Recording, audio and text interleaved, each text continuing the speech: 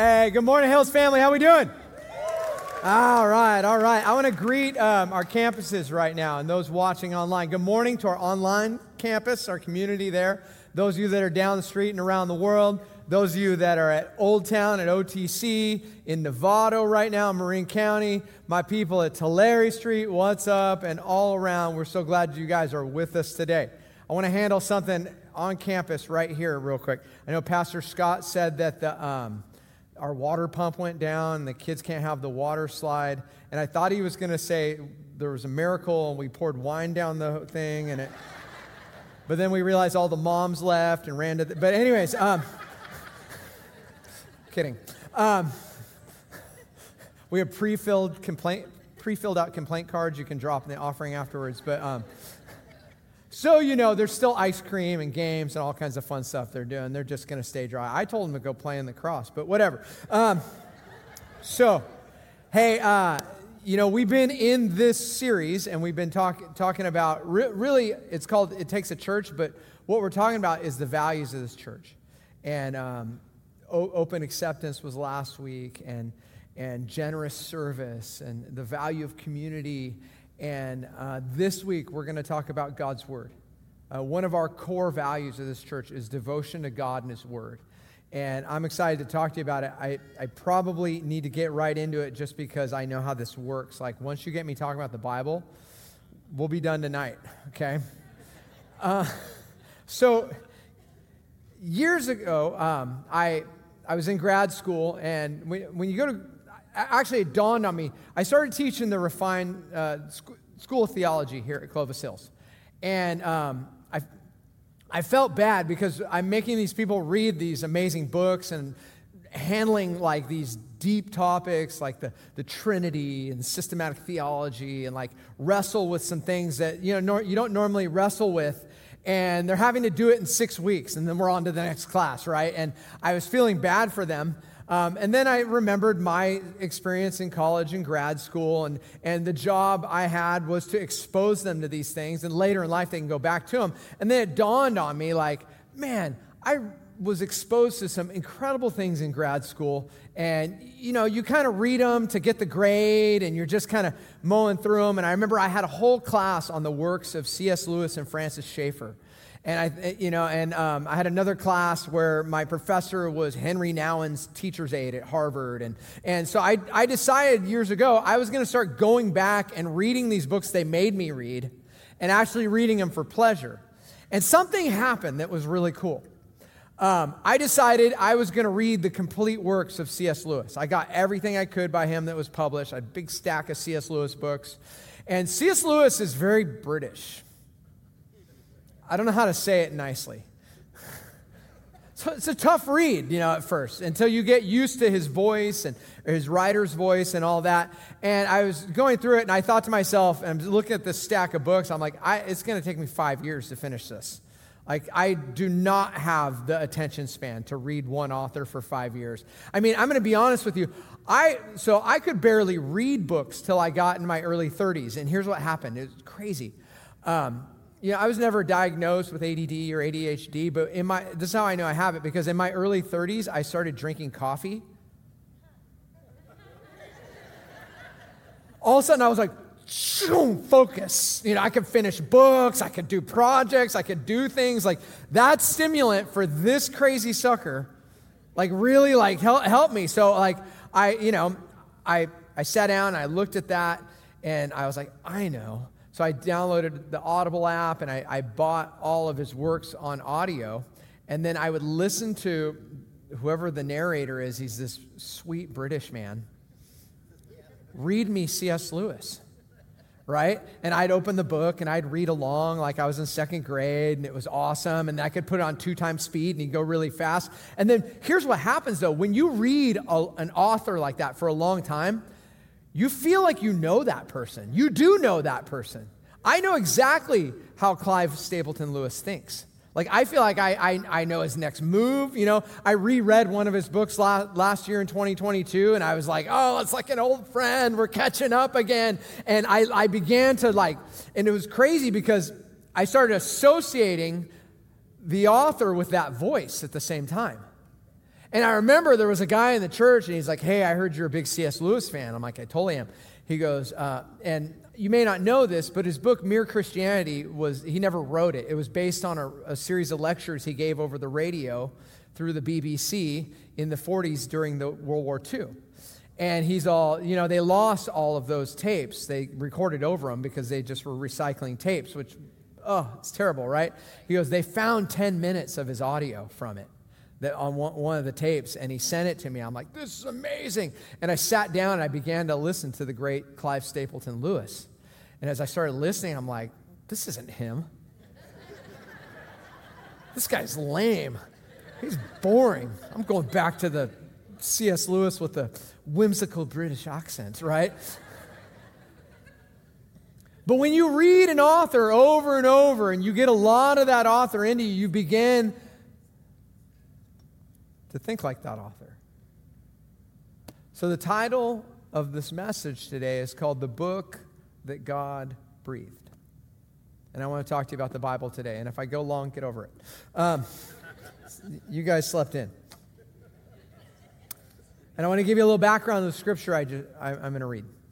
So I'm going to read to you out of 2 Timothy. And I want to give you background into what's going on here, because it might give you some insight. So the book of 1st and 2nd Timothy, it's written by the Apostle Paul. And he's writing these letters to his young protege, this guy Timothy. And I want you to think of it this way, to give you a little more insight to Timothy. Christianity is still very new, right? Jesus' resurrection is within the last 30 years between when 1st and 2nd Timothy are written and when Jesus was crucified and resurrected, right? So it's all very new. Timothy is really the first generational Christian. See, his grandmother became a believer early on. His mother became a believer early on. And as a little baby, as a boy, as a child, he was just kind of brought in to the faith. There weren't a lot of Christians in the world that time.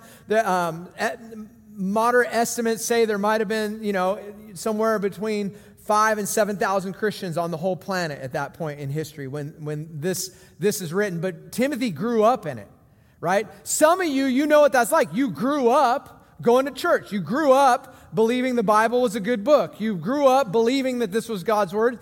Other of you came to that conclusion however you did based on your story. But Timothy is one of those guys. And I always think of Pastor Dwayne Coleman at Old Town campus. I'm friends with his father. Dwayne's father is an amazing pastor in our town. His name's J.R. Coleman. And J.R. Coleman, some of you, that's why you like Dwayne's preaching better than mine. Whatever, I'm not bitter. But listen, pastors' kids always, if they make it into ministry, they're always they're a step ahead of us. But, because they've just kind of sifted through it. Timothy's that guy that just grew up in it. And Pastor J.R. Coleman, when he was telling me a story the first time I met him, he goes, well, I grew up going to church. I was a drug baby. I go, what? He goes, yeah, I was drugged to church since I was a baby. I was like, I'm going to use that one in church lots of times. But this is Timothy. Timothy has grown up in the faith.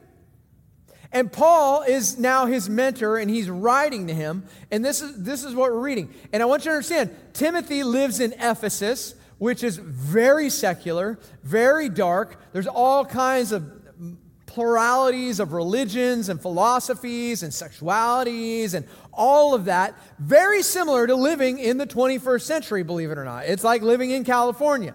It's like, working in a very secular environment, all of that. And Paul writes to Timothy, and he's giving him these instructions, and I want to read it to you right now. It's 2 Timothy chapter 3,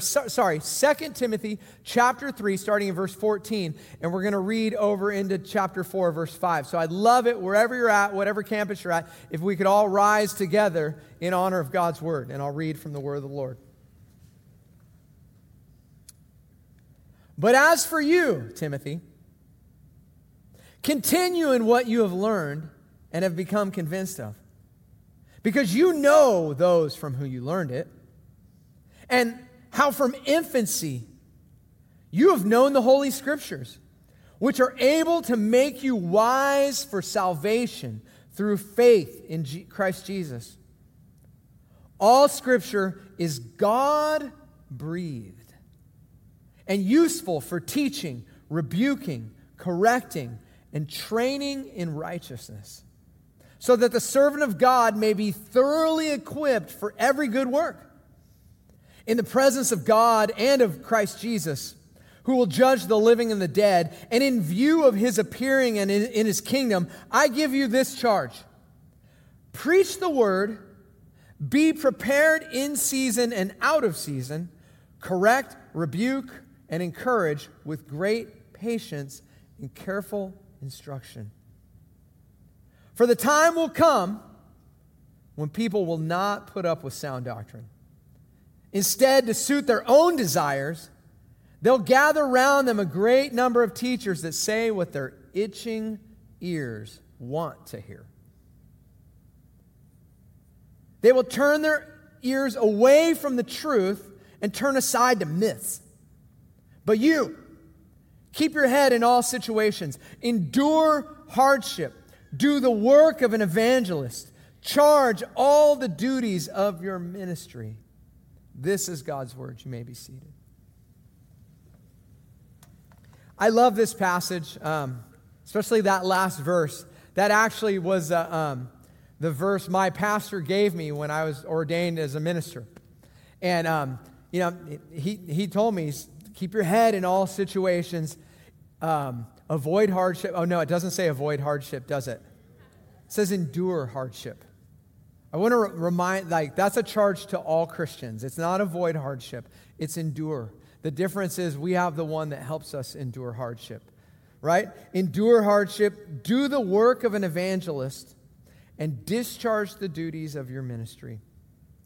So that's not the verse I want to focus on today, even though that one, just when I read it out loud today, it really brought up a lot of memories started firing as I was reading it. I want to talk to you ultimately about verse 16 and 17 of this one, because I think it touches a core value of this church, and not just a core value of this church. It really is foundational if you want to be a Christian. It's foundational to the life that God has set apart for you. So if you have your outline or you're a note taker, number one is this, guys. The best way to know God is actually through his word. You have to understand that. This is how we know God, is through this book. And I know some of you, you're like, how come he never actually reads from the paper Bible? I'm going to let you know, I have no problem with the paper Bible. I love the paper Bible. I read the Bible from the iPad for this one reason, is that I am old. And even these don't work that well. And I can make the letters bigger, and it's awesome, okay? But the best way to know God is through his word. And you can hear from God in lots of ways. You can hear God, the Holy Spirit speaks to me quietly in my mind, speaks to my heart. Sometimes he speaks through other people. Like someone says something and I'm like, oh my gosh, God, you're talking to me, right? There's been times where, you may be like me in my life as a Christian. I sat through a message and I was like, oh no, the pastor has cameras in his house. And it wasn't whatsoever. It was just God was speaking through his word at that time. And sometimes that God speaks in all kinds of ways, but I want you to understand something. Ultimately, he speaks through his word, and his word is the filter in which you hear God always. Because you may think you heard from God from another person or another sermon or another, a circumstance in your life or something like that. But if it does not match up with God's word, I'm just going to let you know, you just had bad pizza. If you think God is speaking to you and it's contrary to his word, he's not speaking to you. You have to understand that. God would never drive you to sin. God would not do that. This is the foundation. And the best way to know God is through his word. Look what it says, verse 14. We're going to read 14 and 15. This is Paul talking to Timothy. He says, but as for you, continue in what you have learned and become convinced of. I want you to think about that. It doesn't say the minute he believed, he became convinced that Jesus Christ was Lord. You have to understand that. Belief is a process, right? And there usually when you make that first decision to say, you know what, I'm going to put my faith in Jesus Christ. I'm going to do that. It's not that you all of a sudden you have this perfect faith and like you're never going to have doubts and you're not going to do that. Here's what happens though. The longer you follow Jesus, the more you walk with him, the more you realize, not just from his word, but then from his experience, how faithful God is.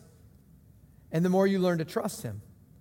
But you learned it first here, is what Paul is telling Timothy. And then he says, continue in what you have learned and become convinced of, because you know those from whom you learned it. Again, this is the other reason, guys, we do growth groups at this church. Is not only do we want to study God's word by ourselves, we want to study God's word with other people.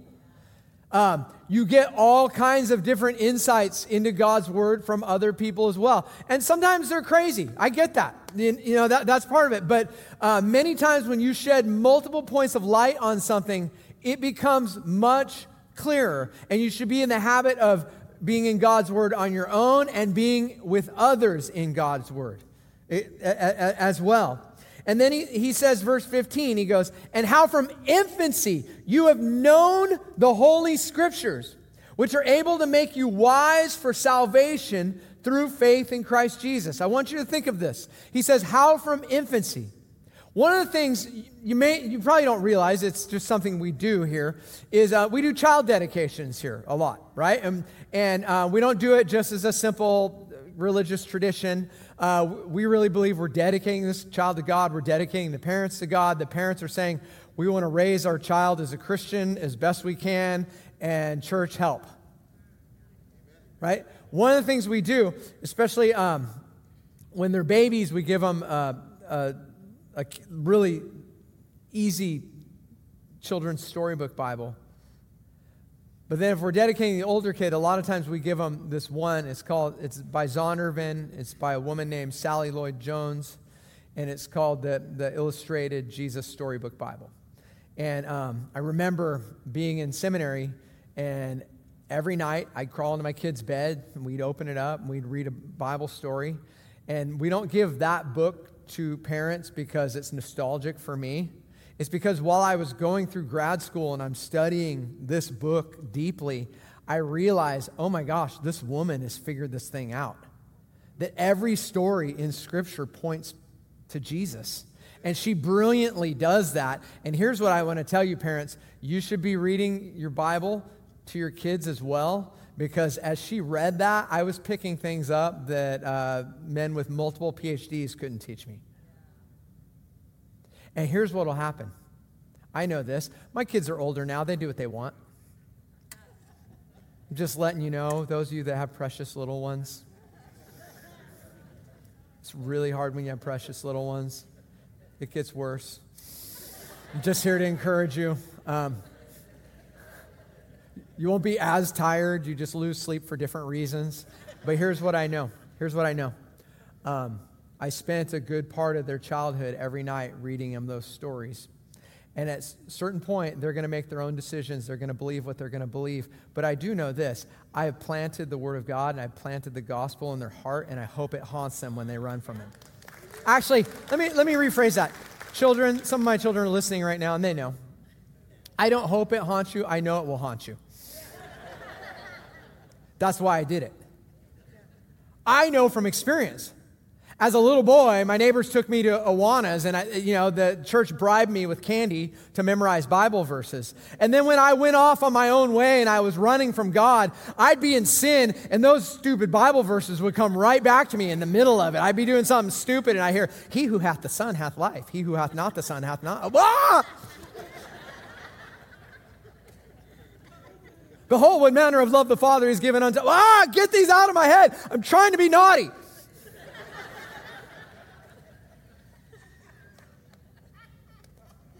So, this is why you want to plant the Scriptures in you. Because here's what I know, and I know about all of our campuses, I know about human beings, we're all prone to wander.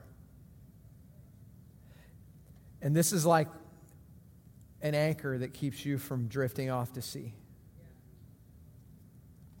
I love what the writer of Hebrews says.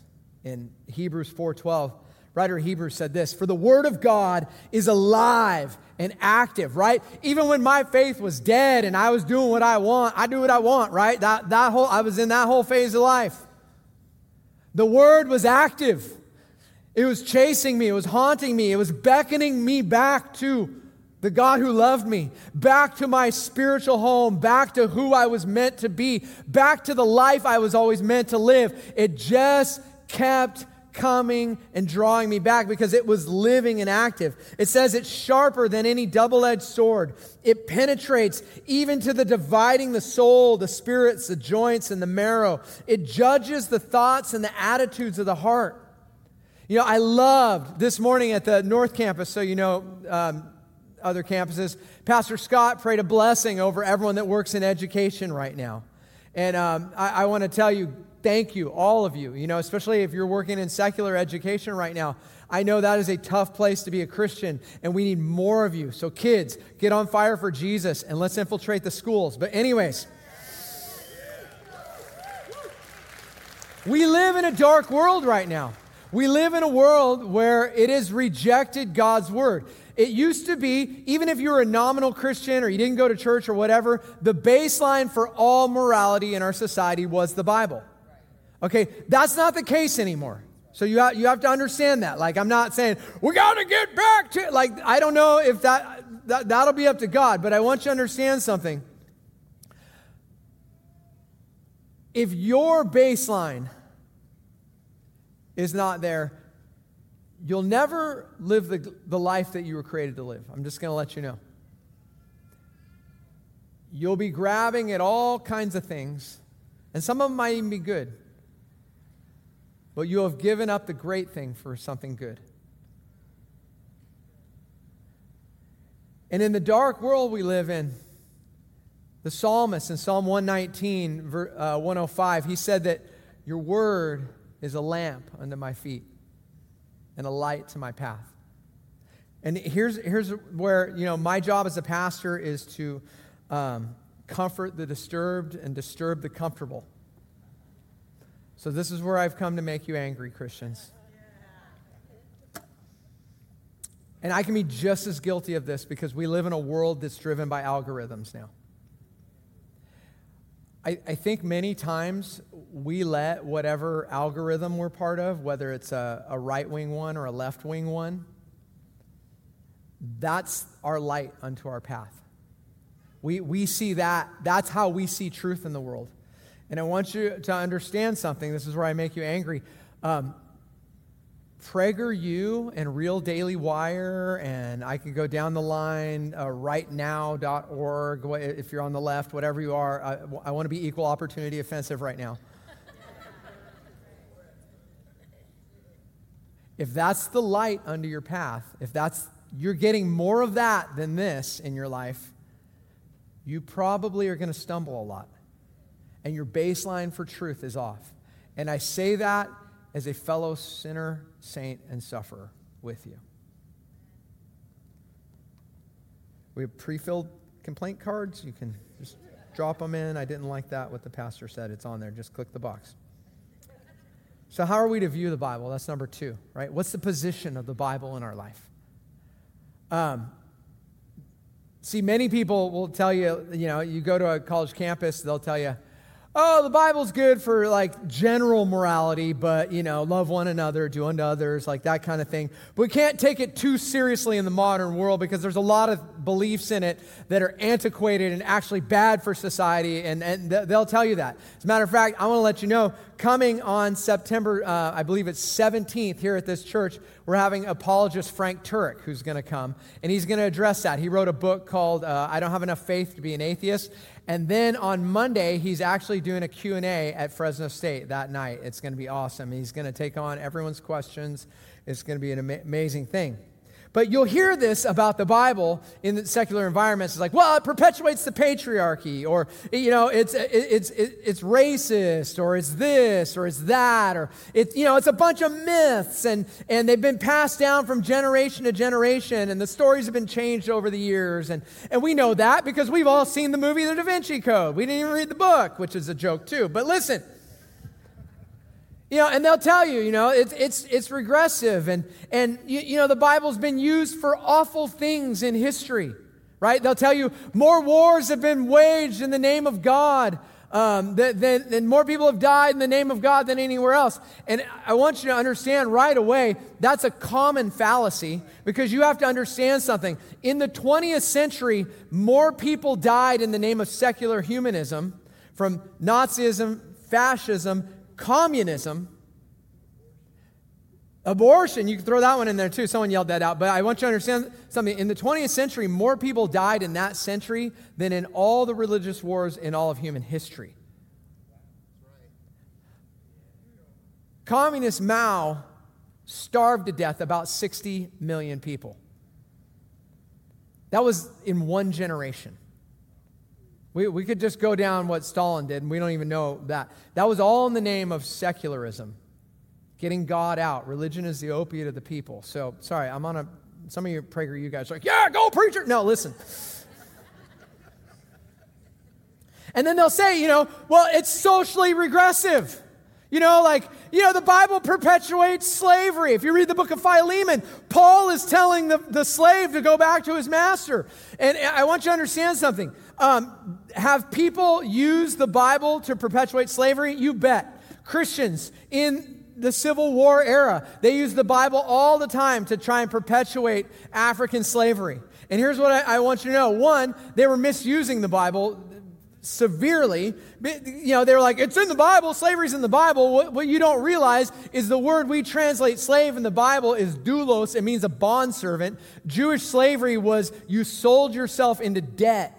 Right? Because of debt, you sold yourself for a limited time. After 7 years, the Bible said they were to be released. If they ran away from their master, it was because the master was not good to them, and the master wasn't supposed to go chase them down. Right? They also many times were paid while they were in servitude to it. It's very different. The modern word for doulos should not be slave. It should actually be intern. But listen. We all did an internship, we know. But I want you to understand something. People have used the Bible to perpetuate evil. People did use the Bible to perpetuate the Crusades, that we need to go and forcibly convert people to Christianity. They did. People use the Bible all the time for stupid things. I want you to think about this, though. The Beatles wrote the White Album. It's my favorite Beatles album. It's so good. It's a work of art. Charles Manson, when he first heard the White Album, he was convinced that it came from God, that the Beatles were the 4 horsemen of the apocalypse. They were messengers from God. And he began to interpret the lyrics of the White Album to his Manson family, and they went and they murdered Sharon Tate and that group based on his interpretation of the White Album. I want you to think about that. That's certifiably crazy, right? Can I get an amen on that one? You guys are scaring me. Some of you are like, no. Got a class for you afterwards. We're going to baptize you again. Listen. No one's blaming Paul McCartney for the Manson murders.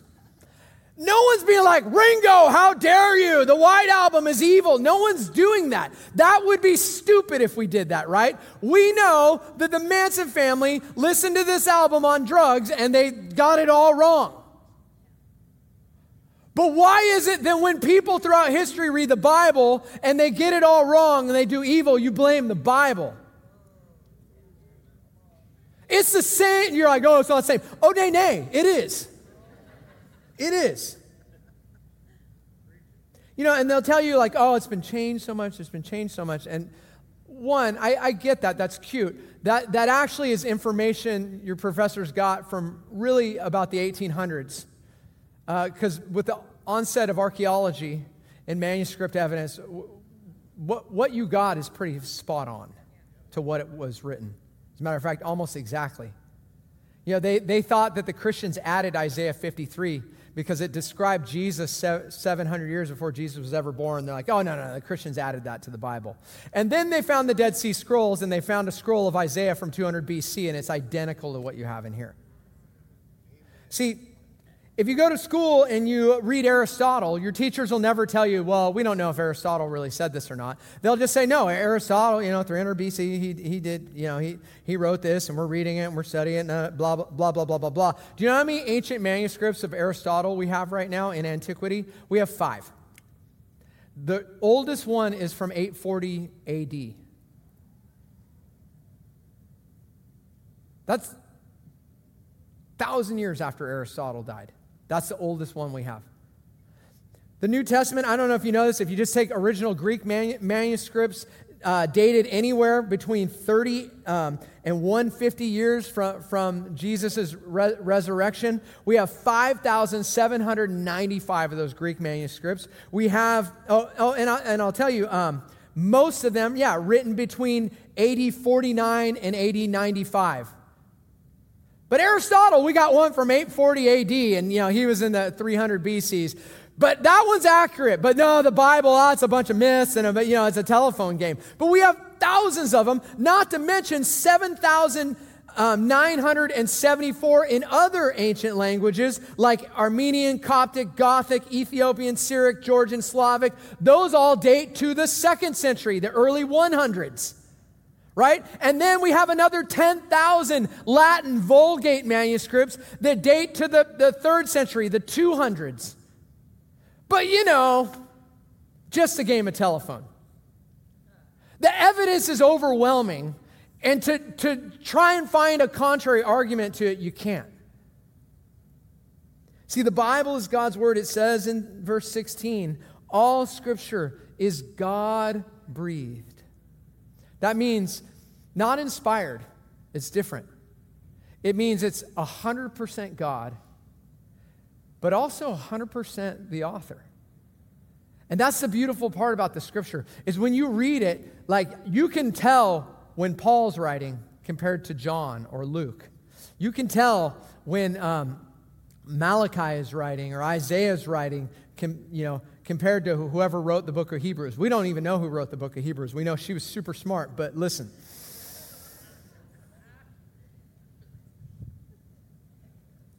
And number 3, so we know the position of God's word. It should be preeminent in our life. It should be the foundation of all of our truth.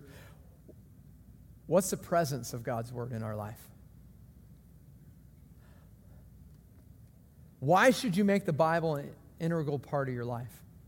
Look what it says in 16 and 17. I'm going to read it again. All Scripture is God-breathed. That's actually a word that Paul made up. We find it nowhere in antiquity.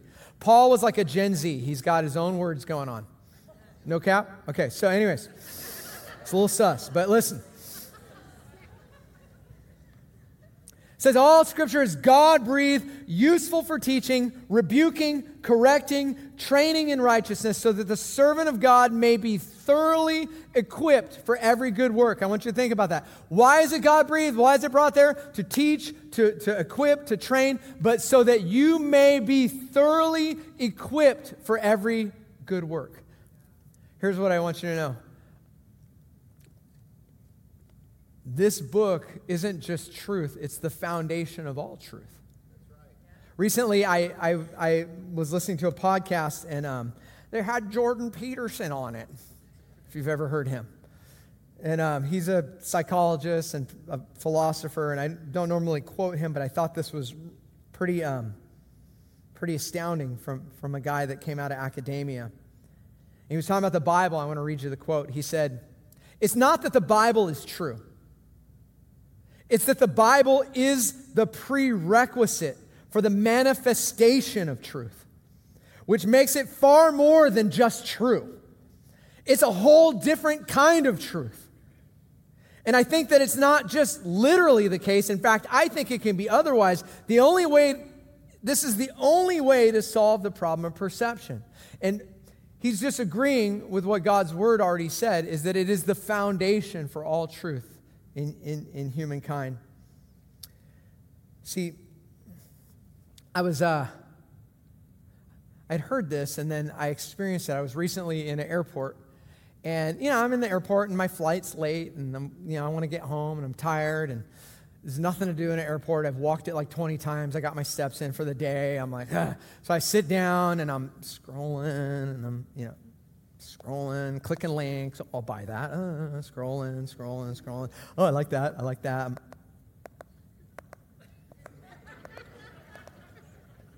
Right? And then there was this woman a few seats down from me. And, she was doing the same thing. And the only reason I noticed her is because she had nails. Ladies, I don't know how you do a phone with nails. Because right? And I thought that was kind of funny. I'm like, oh, and I look, and there's a couple other people,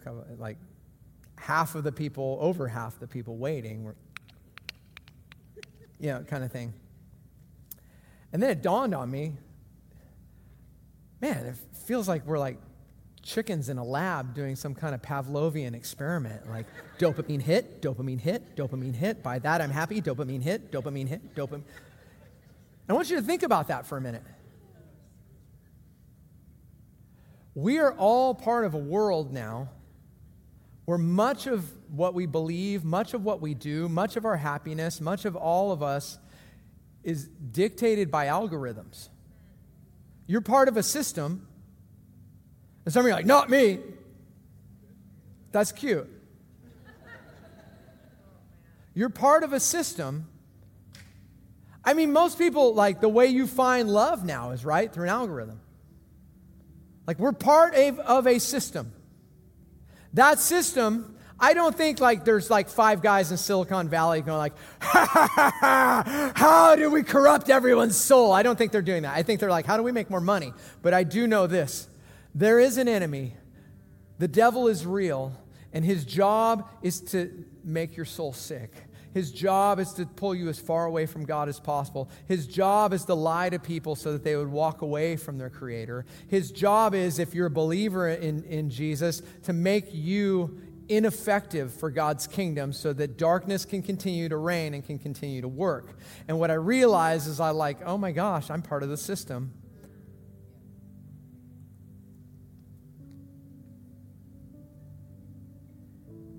And what I want to encourage you to do is make this part of your life. This is why we study in groups together. As a matter of fact, I forgot to go to it, but I think we have a QR. If you want to get in a growth group and study with other people, do that, please. On a daily basis, study God's Word.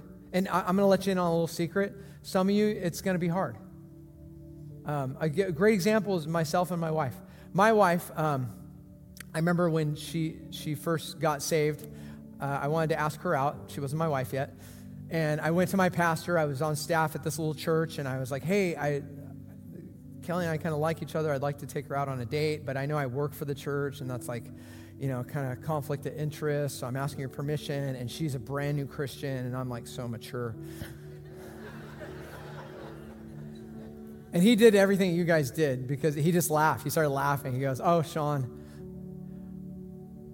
that girl's going to be more spiritually mature than you in 6 months, so don't worry about that.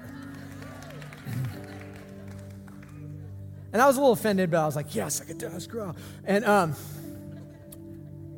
what he knew is he understood something, right?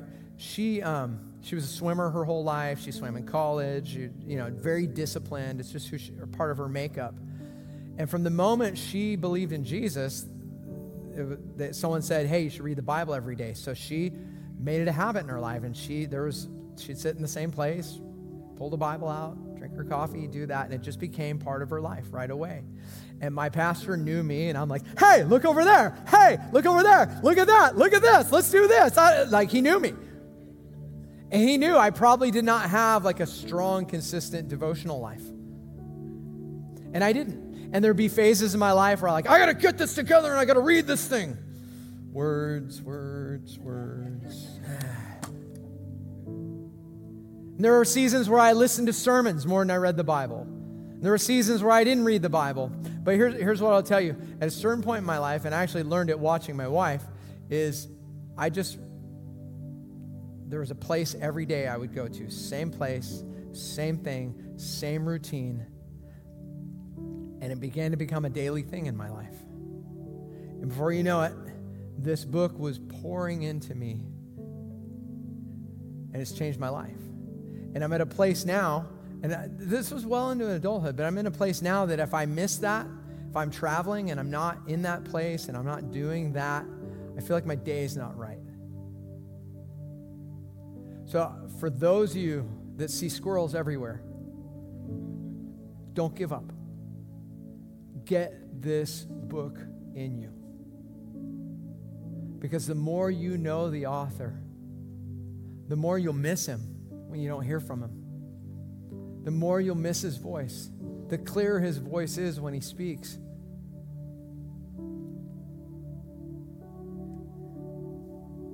So, last thing. And it's number 4. What's the purpose of the Bible? I want you to get this. You don't get anything today.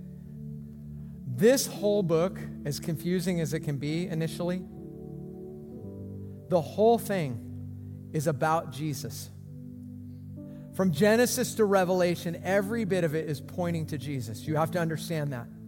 You know, sometimes people will say, oh, when are we going to move on to deeper things, Pastor? I remember, someone said that to Martin Luther. They said, Pastor, when are we going to study the deeper truths of the God? You're always just going to Jesus and the gospel and Jesus and the gospel. And he said, I'll go to the deeper things of God when you start believing the gospel more. When it starts changing your life. And from Genesis to Revelation, the whole book is about Jesus. As a matter of fact, when Jesus was resurrected, he appeared to the disciples, and they still didn't understand why he was resurrected. They didn't get it. They're freaked out by it. He'd been telling them the whole 3 years how it was going to work, showing them. And then Luke, who's a doctor and he's a details guy, he says it this way, and I love it in Luke 24. Jesus sits them down, and Luke 24, verse 25, he said to them, how foolish are you, and how slow to believe all that the prophets have spoken. Did not the Messiah have to suffer these things and then enter his glory? And beginning with Moses and all the prophets. He's speaking like a good Jew here. Now, as 21st century Christians, we call this the Bible. But a Jew, which Jesus was, he would have called the first 5 books of the Bible Moses and the law. And then the rest of the Bible, he would have called the prophets. That's what they'd call it, the law and the prophets. Moses and the prophets. Look what Luke says. Actually, Jesus says. And beginning with Moses and all the prophets, he explained to them what was said in the scriptures concerning himself. The whole book is about Jesus. And what it's telling the story of how humanity turned from God. And we broke this place. We broke the planet with sin. We broke our relationships with sin. We broke our bodies with sin. Death entered the world. Raider Nation entered the world. I'm kidding, Raider fans. I'm kidding. You guys were looking sleepy on me. But listen, brokenness entered the world. And not just not only would we hurt each other, and there would be racism, and there'd be sexism, and there would be our identities would get all screwed up, and we became lost because of sin, and it separated us from our Creator. And every human on this planet has been separated from his Creator, and God knew that. And God loved us so much that here's what happened. He said, the only way that I can fix this is, and John talks about it in John 1, is that God, the Word, the Logos, the life-giving force of the universe would become flesh and live among us and live a life without sin, a life perfect, and die as a sacrifice for the wages of the sin that we owe. And he would take that on himself for the whole world. And the Bible would say anyone that would believe in him would not perish and have eternal life. The whole book is about that. From Adam all the way to Revelation. And the Bible's super clear that God offers himself to all humans and to you today. Jesus said in John 1:12, it says, but as many as received him, to those who believe in his name, he's given them the right to become children of God, that you can come back into a right relationship with the God of the universe, the one who created you, if you'll receive him. Jesus gave this analogy in Revelation 3:20. He said, behold, I stand at the door and I knock. If anyone listens, I will come in. I will dine with them. Think about this, that the God of the universe saw that you were separated from him by sin. And he came and he stands at the door of your heart and he says, I love you. I have a life for you. I have something I've created for you. Everything else you've been chasing, you've been missing on. The life you've been living on your own will end in nothing but regret. As a matter of fact, John, in his gospel, when he talks at the end of his gospel, he does say this. I don't have it up there, but I'm going to read it to you. He says, but these things are written that you may believe that Jesus is the Messiah, the Son of God, and that by believing you may have life in his name.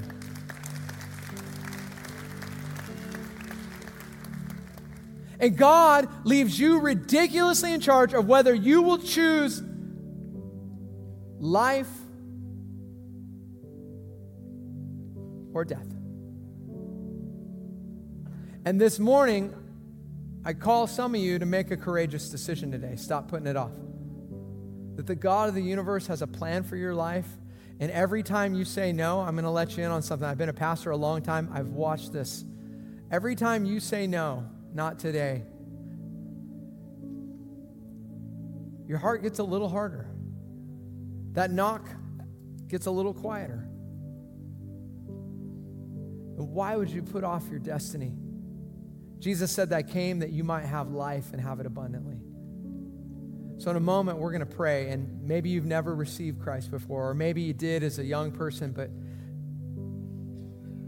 whatever happened, you lost your way. I want to let you know, God is here right now. He's not mad at you. He just wants to welcome you home into his family. So we're going to pray, and if you've never prayed that, I'm going to help you do that. Let's bow our heads, let's close our eyes. Wherever you're at.